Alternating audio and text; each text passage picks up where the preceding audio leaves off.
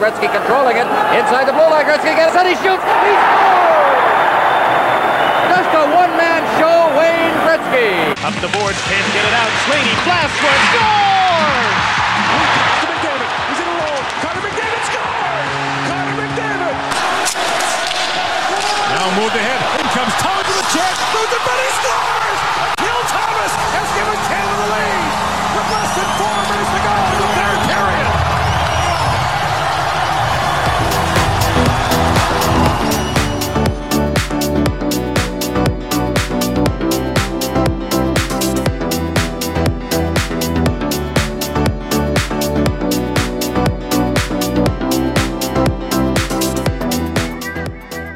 Welcome to the Canada Fans World Junior Tour podcast. I'm Bryn Griffiths along with Paul Almeida. How you doing?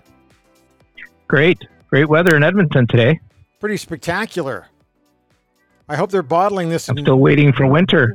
Yeah, I hope they bottle it and have it ready for next year.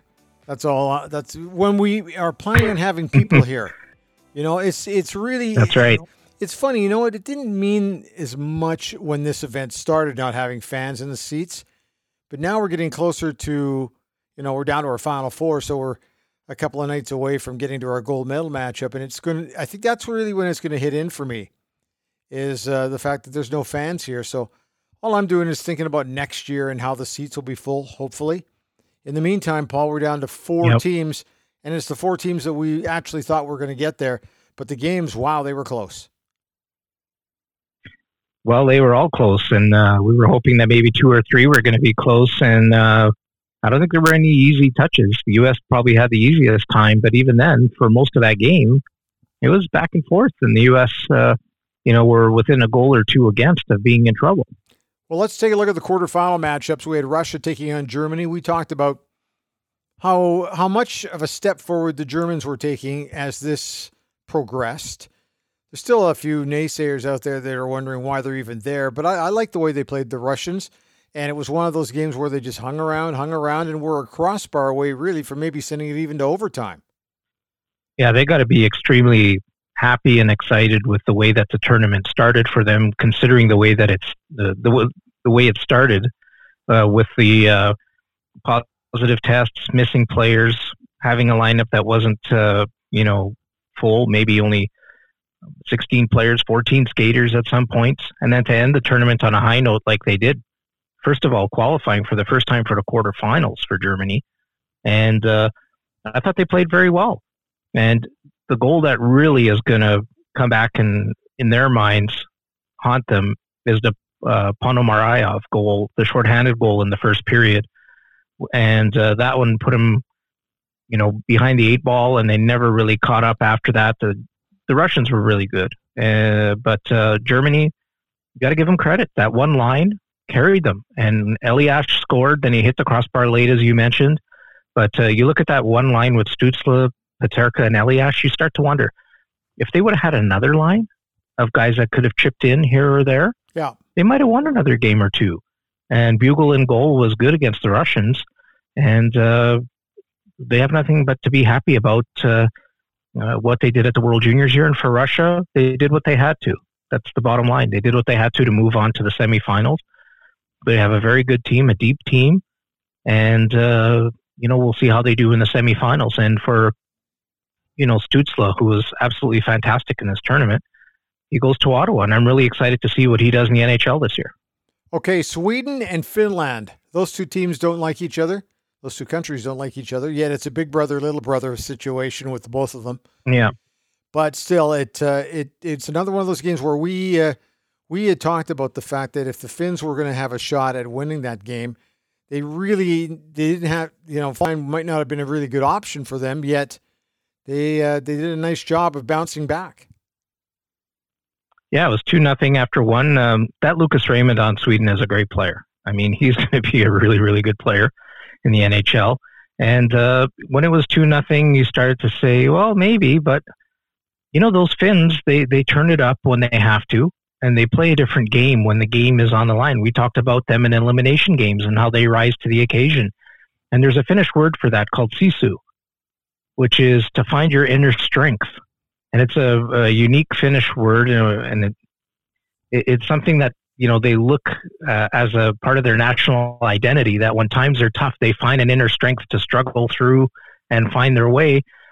And in the second period, they got, that one goal by Niskanen, and that set up that third period. And in that third period, Finland took over, I thought, for a lot of that period and some of the second as well. And they started off well. The Swedes kind of, held off the Finns for a while, then got their 2 goals. And then in the second period, the Finns started to come on again. And then the third period at the end, they really pushed hard, and they got 2 goals in the last 10. Lindell's a great player. Yes. And their power play is the second best in the tournament. And then the final goal was a shocker. You thought for sure this was going to overtime, and Hirvonen goes around the net, does the wraparound, and just tucks it in the far corner with 25 seconds left. And for Sweden, man, worst PK in the tournament, and 3 straight losses to end the championship. So let's just touch on I don't power know, man. play. For them, that's a tough one to swallow. We always talk about how important the power play is, and if you're not 1 or 2 in power plays, you usually don't win the gold. But yeah, I was really disappointed in their PK. I don't know what happened there, but we also have to take a look at the coaching situation with they did not have their regular guy. So perhaps there's I don't like using the word excuse, but that may have been one of the reasons, and there were more than one why Sweden's going home and Finland's moving on. So it's hard to say what happened. Like where was the turning point? Broberg getting hurt didn't help. Yeah, Broberg getting hurt didn't help. Their goaltending was up and down. And, if you remember in that one game against the States, again, we go back to coaching. Should the coach have called a timeout? Should he have pulled his goaltender when it was 2-0 from those 2 early bad shots? Yeah. On the other side for Sweden, I thought Soderblom, the big, tall kid that's a Detroit draft pick, was absolutely he was very visible in all their games. And that guy can move for a big guy. That's a very good late round pick by the Detroit Red Wings. Okay, let's move on. Let's talk about Canada and the Czech Republic. That was another game we talked about where the Czechs, if they were having any thoughts of beating Canada, had to get the lead. Never got it, and 2 early goals by Canada, and it that kind of put it away. But it wasn't the best effort out of Canada. Czechs played well, but sometimes it wasn't comfortable. Sometimes you come down to your opposition a little bit, and also they played such a great game the game before that I was wondering how much is Canada going to have in them. Well, their next matchup is going to bring their best level of game forward. I'm not too concerned about how they played this one and how they won it. The bottom line is they won it. Yeah, they won it. The Cousins goal on that lob pass by McMichael was really good. Cousins 13 points in the tournament now, tying Ryan Nugent-Hopkins when he went to the tournament. What can you say about Byram and Drysdale that hasn't been said already? Those 2 guys control the game when they're on the ice. And there wasn't a lot of room on the ice yesterday, but the Czechs, they created some chances, probably some of the most chances that we've seen against Canada in this tournament. But the problem for the Czechs is that they just don't score goals. No. They only scored 10 goals in the whole World Juniors, and that includes a 7-0 win against the Austrians. So 3 goals in the other 4 games is just not going to cut it. They had good chances. They had some good players, but they did not have a player like a Pasternak that can put the puck away. One of their guys that they've had in the past that is a big finisher. They didn't have it. And you could see that they had decent chances, but they just couldn't find a way to finish them off. And for Canada, again, they did what they had to. They grinded the game out. They played well. Devin Levi was great in net with 29 saves. And I thought Malik for the Czech Republic was good. Let's stop there for a second with Devin Levi, because so often when we watch this event and we talk about the Canadian netminders, why are we doing it? Because we're disappointed. He's been lights out fantastic, I think, through this event. And we've had no real reason to talk about him because we're still waiting for that bad soft goal that we always see at this event because these are junior players and that kind of thing. But I think he's been great. Well, Brent, coming to, as long as I can remember, any World Juniors, before the tournament even starts, nobody questions Canada's forwards.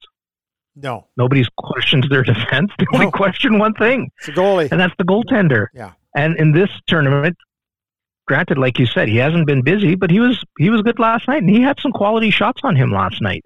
And now we're going to see against the Russians how he does, but I don't think Team Canada could ask anything more from their goaltender than what they've got thus far. You and I have watched enough junior hockey away from this event to know that you don't have to be busy. You just have to be ready, right? Yeah. It doesn't matter how many shots you get. You have to be ready for that one.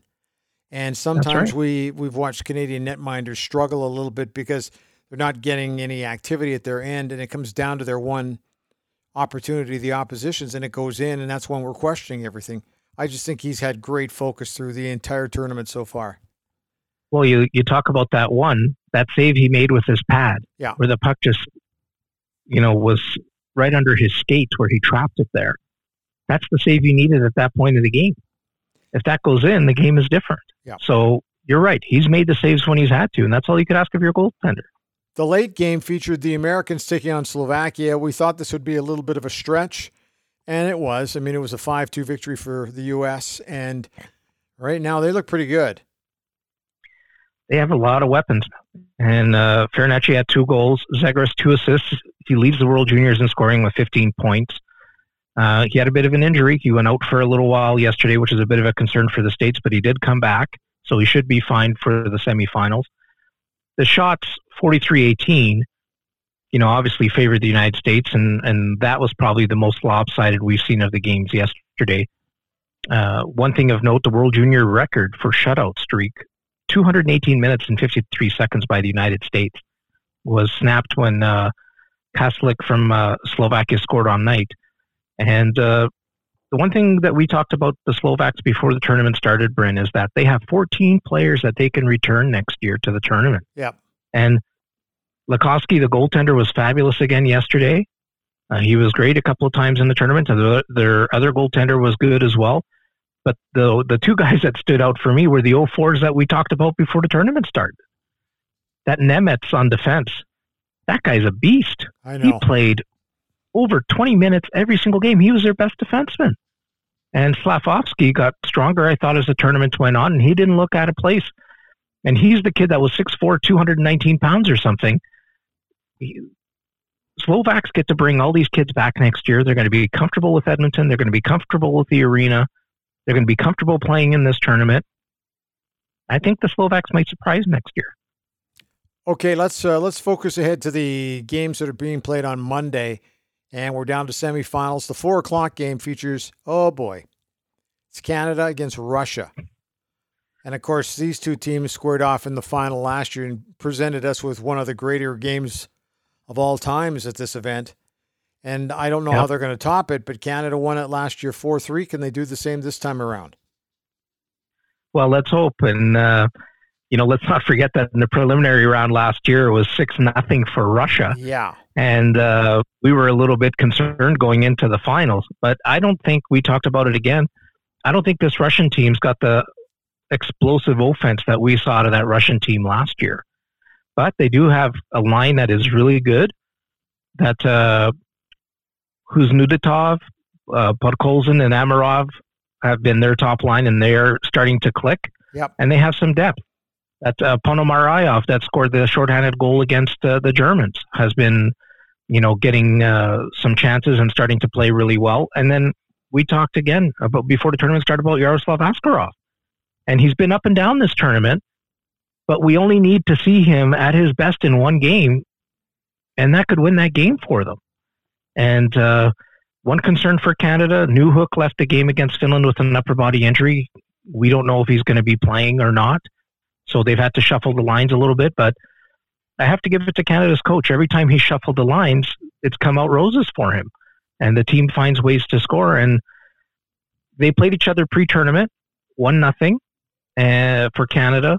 So, that's pre-tournament. That doesn't mean anything now, but it was a close game then, low scoring. And I think for Russia to have a chance to beat Canada, it's going to have to be a low scoring game, because I don't think Russia can score 3, 4, 5 goals against Canada.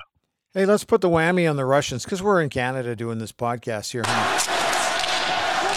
moved ahead. In comes Thomas to the chest. Moves it, but he scores! Neil Thomas has given Canada the lead. With less than You know what? I think I was in And did we jump when that goal happened? I think I was in a dream world through that game because, you know what? I went back and I watched the whole game from start to finish only a couple of months ago. So that would have been early November. I completely forgot about how down Canada was and that it really looked bleak there for a while. Because at the arena, I don't think we ever viewed it that way. It just seemed like these were two competitive teams, two heavyweight champs slugging it out. And how it went the way it did, it was Canada's day, but it didn't look that promising midway through the third period. Well, I think what your memory going back to how we felt during that game, I think speaks to the atmosphere of being live at a World Junior game like that. And sitting right in the atmosphere gets to you. And sitting right in the middle of the Russian parents section. Nice going with those ticket selections. Thank you. That was, you know what, though? And I've said this before. That made it even more special. Not that I was rubbing it in or anything with the parents who were around, but you could really see how much it hurt, right? Mm-hmm. You know, when we've watched Canada lose, it hurts a little bit because we want to win. But, man, I sure saw it through their eyes sitting in that section. Did I jump up on the Canada goals? Absolutely I did. But I didn't go, yeah, in your face. I mean, there was no reason to do that. And I had the craziest conversations with the Russian people around me who could barely speak English. But somehow we were communicating through the game of hockey, and I loved that. And that might be the biggest takeaway for me watching the games in person was that one experience in that gold medal game for me was really, really special. Well, and the thing is at those World Junior Games, Bryn, we have fans there from other teams from all over the world. Yeah. And you see their exuberance for the game and how they love the game as much as we do. And the atmosphere in that game, when you're watching it, you're so invested in it shift by shift that you kind of miss a lot of what's happening on the ice because you're just so focused on, we got to get that goal, or, you know, we got to get that win, or you're focused on the clock. Man, we're losing time here. We're running out of time in this game. Well, the crowd has lost its energy. The crowd's not with it right now. They're down. Oh, yeah, there's all sorts of different issues. You're right. Yeah, and you have people around you talking to you and asking questions and excited, you know, and, you know, it's almost like sensory overload at that point in the tournament because you realize everything's on the line. Everybody around you is nervous. So you have that nervous energy. And then when Canada scored, it's just like a huge relief. And, you know, it is. It's a huge relief. And it's like a release of energy that you've had bottled up all game long. And, you know, it's just like you're allowed to exhale. You know what I mean? But it was a fantastic game. I'll never forget it. And hopefully we have a game maybe that doesn't equal it, but hopefully matches the occasion, because I think those two teams, of course, Russia, Canada's tradition and oldest rival in hockey, for sure. Yeah. These games mean something to Canadians and to Russians. Well, I mentioned this to you that the couple that were sitting to my right watching the game, and I'm not big on stereotyping nationalities, but the husband had the big square jaw. He looked very Russian, right? What you'd expect out of a Russian. And when he stood up, he must have been about 6'5". That kind of tempered my enthusiasm just a little. But nonetheless, I still was able to cheer for Canada. And his wife, beautiful woman, just beautiful, had the fur coat type of thing. He's exactly what you would expect. You know, we all talk about what we've seen in the movies. But flask of vodka in the jacket. You know what? I don't know if there was. If there was, it wasn't shared. But nonetheless, the thing that I enjoyed was that I like to stand up during the intermissions just to stretch my legs, get that blood flowing just a little bit. And so in the first intermission, you talk to them a little bit, and you could understand that I don't think the wife was able to understand English at all, but the father of one of the Russian players was, and you're able to start to communicate a little bit. And big hugs at the end of the game. To me, it's just, wow, it's just so special. That's the one thing that I would never experience at a Stanley Cup final, and I've covered enough of those. And it was just, anyway, it was spectacular. But I'm very much looking forward to the Canada-Russia game coming up Monday at 4. Let's talk quickly about the second semifinal. 7:30 start Edmonton time and Mountain time. and it's the U.S. and Finland. Well, Finland's got their work cut out for them. Can they beat the Americans? Yeah, they can, but they're going to have to be ready. They're going to have to be really ready for this one. Yeah, and the funny thing is you have Canada against Russia, the finalists in last year's World Juniors. In the other semifinal, you have the finalists of the 2019 World Juniors in Vancouver 2 years ago, where Finland won the gold 3-2, and similar circumstances where Capo Kakko scored the goal with 1:26 left. Not much different than when Akil Thomas scored for Canada with 3:58 left. So these countries over the last few years have been very evenly matched. And we talked about Heinola possibly being hurt for Finland. He played 27 plus minutes in that quarterfinal game on defense against Sweden. And I agree with you. The USA, the one thing they can't do is if they get a lead, they can't sit back like Sweden did, because you're playing with fire. And if you're inviting the Finns to come at you and you give them space and you let them get that sisu going, it's going to be trouble. And if I'm coaching the United States, I want to get on the Finns early. I don't want the Finns to take the game to me, because if the Finns get a lead, they're going to bottle everything up and you're going to have a hell of a time getting goals against the Finns, and then they're going to counterattack when you're starting to take chances to get goals. So in the preseason game, it was 3-2 USA. Caulfield got 2 goals. I think it's going to be a low-scoring game as well. I think it has to be for the Finns, because I don't think they have the offense that the United States has. Right. But if I'm the United States, I'm hoping I can get a goal or 2 early and keep the pressure on, because if you give the Finns a crack in the door, they're going to kick it down. The other thing, too, they're playing with house money here. Nobody is really expecting them to beat the Americans. If they do, they'll take on either Canada or Russia. Nobody's going to be expecting them to win that either. So the pressure is now off. And the other thing, too, they beat their big-time rivals in Sweden, so that's a huge victory already for them coming away from this event. Okay, so we've kind of set the table for the semifinal games. I was just looking back to where we were a year ago today, and it was a really powerful day, Paul. Yeah. And we left really early. 4:30. Was it 4:30 or 5:30 in the morning? I think 4:30. It was something like that. It was really, really early, because we had to be at Auschwitz in the morning because we had such a large group going. We had to be there early for them to accommodate our group at the concentration camp to be able to do the tour in the required time. So we had to leave really early, which was okay. I mean, we slept a little bit on the bus on the way there, but I've been to a lot of places in my life, Bryn. I've been to, Terezin. I've been to Dachau, but it's nothing like Auschwitz-Birkenau. Nothing like that. I mean, you walk in there, you feel somber. Some of the things you see are shocking and disappointing at the same time that anything like that ever happened. And the horrors that went through that place are unimaginable. And it's something that I'll never get out of my mind, and hopefully something that we never see again.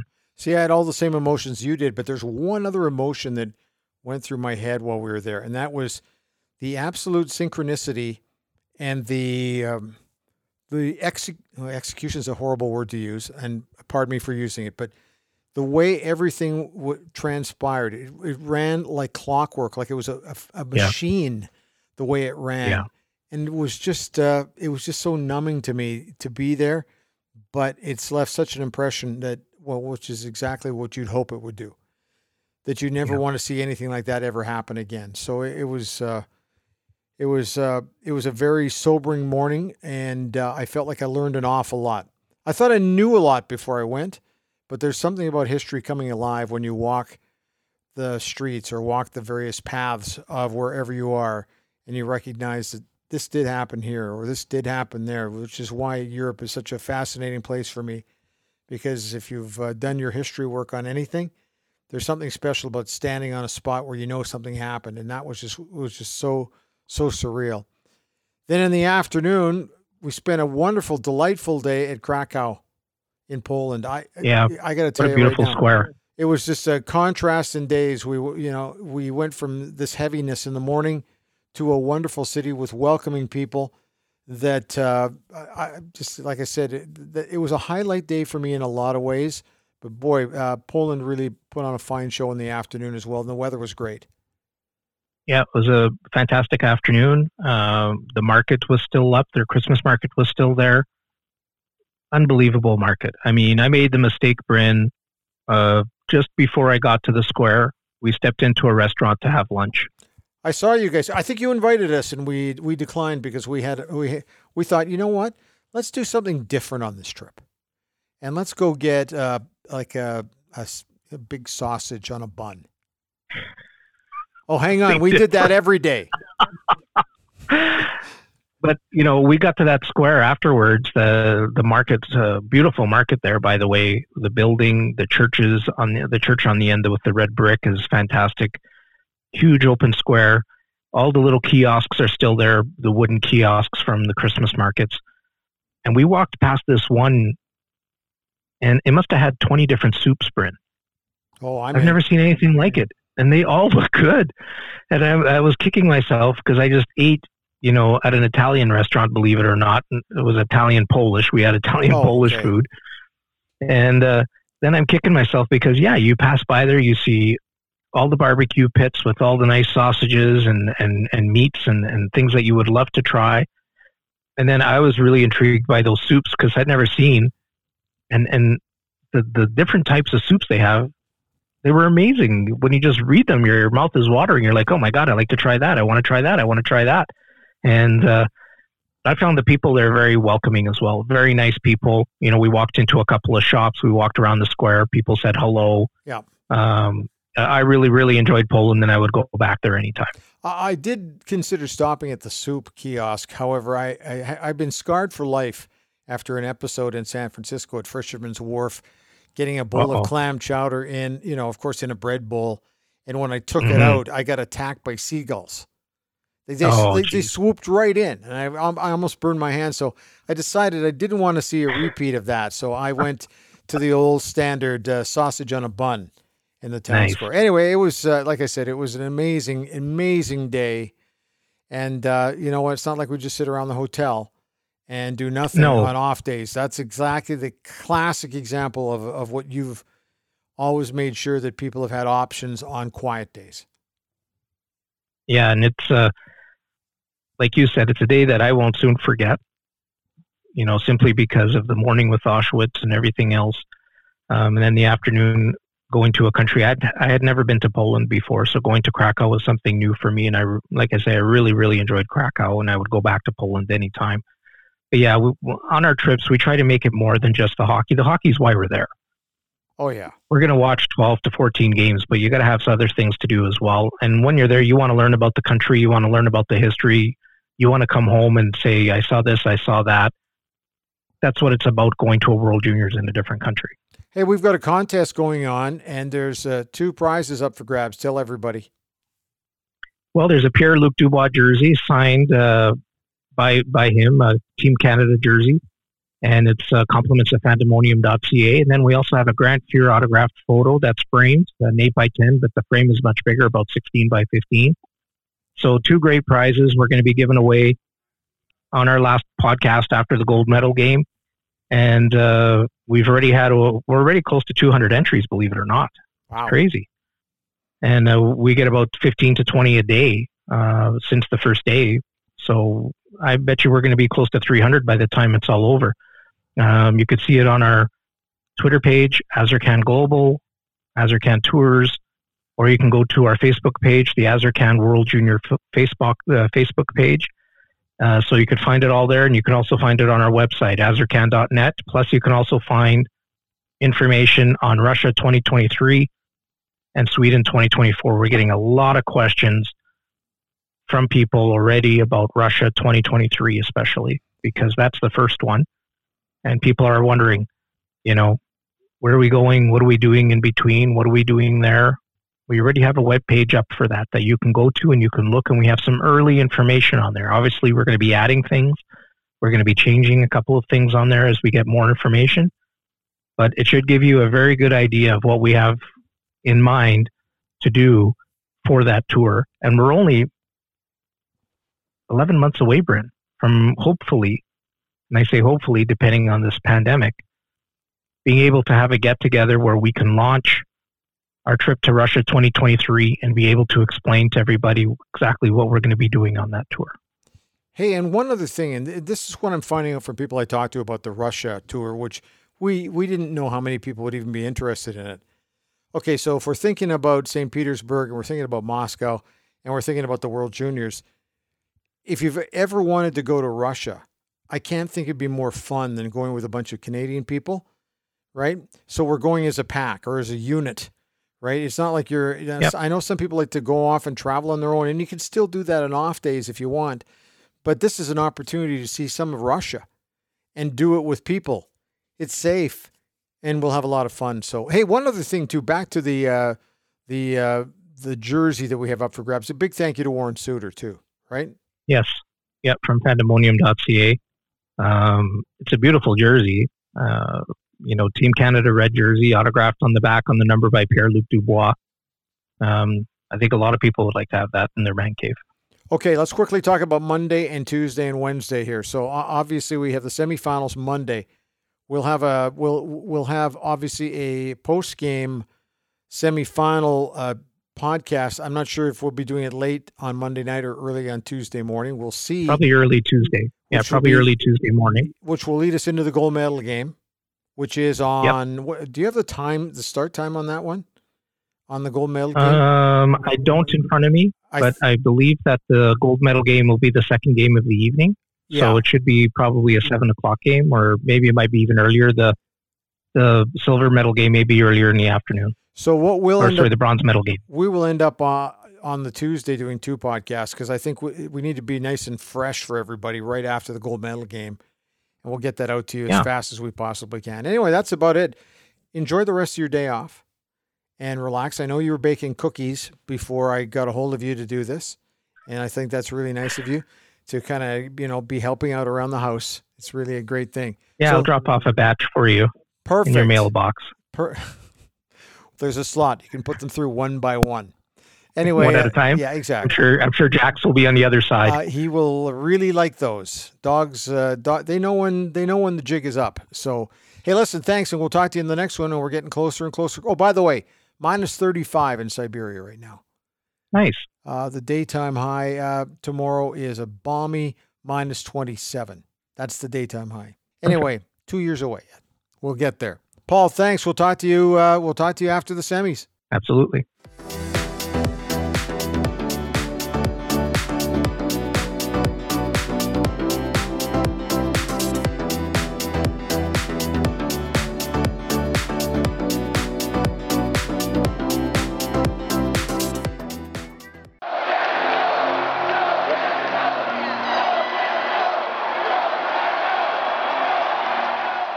They're trying to turn the lights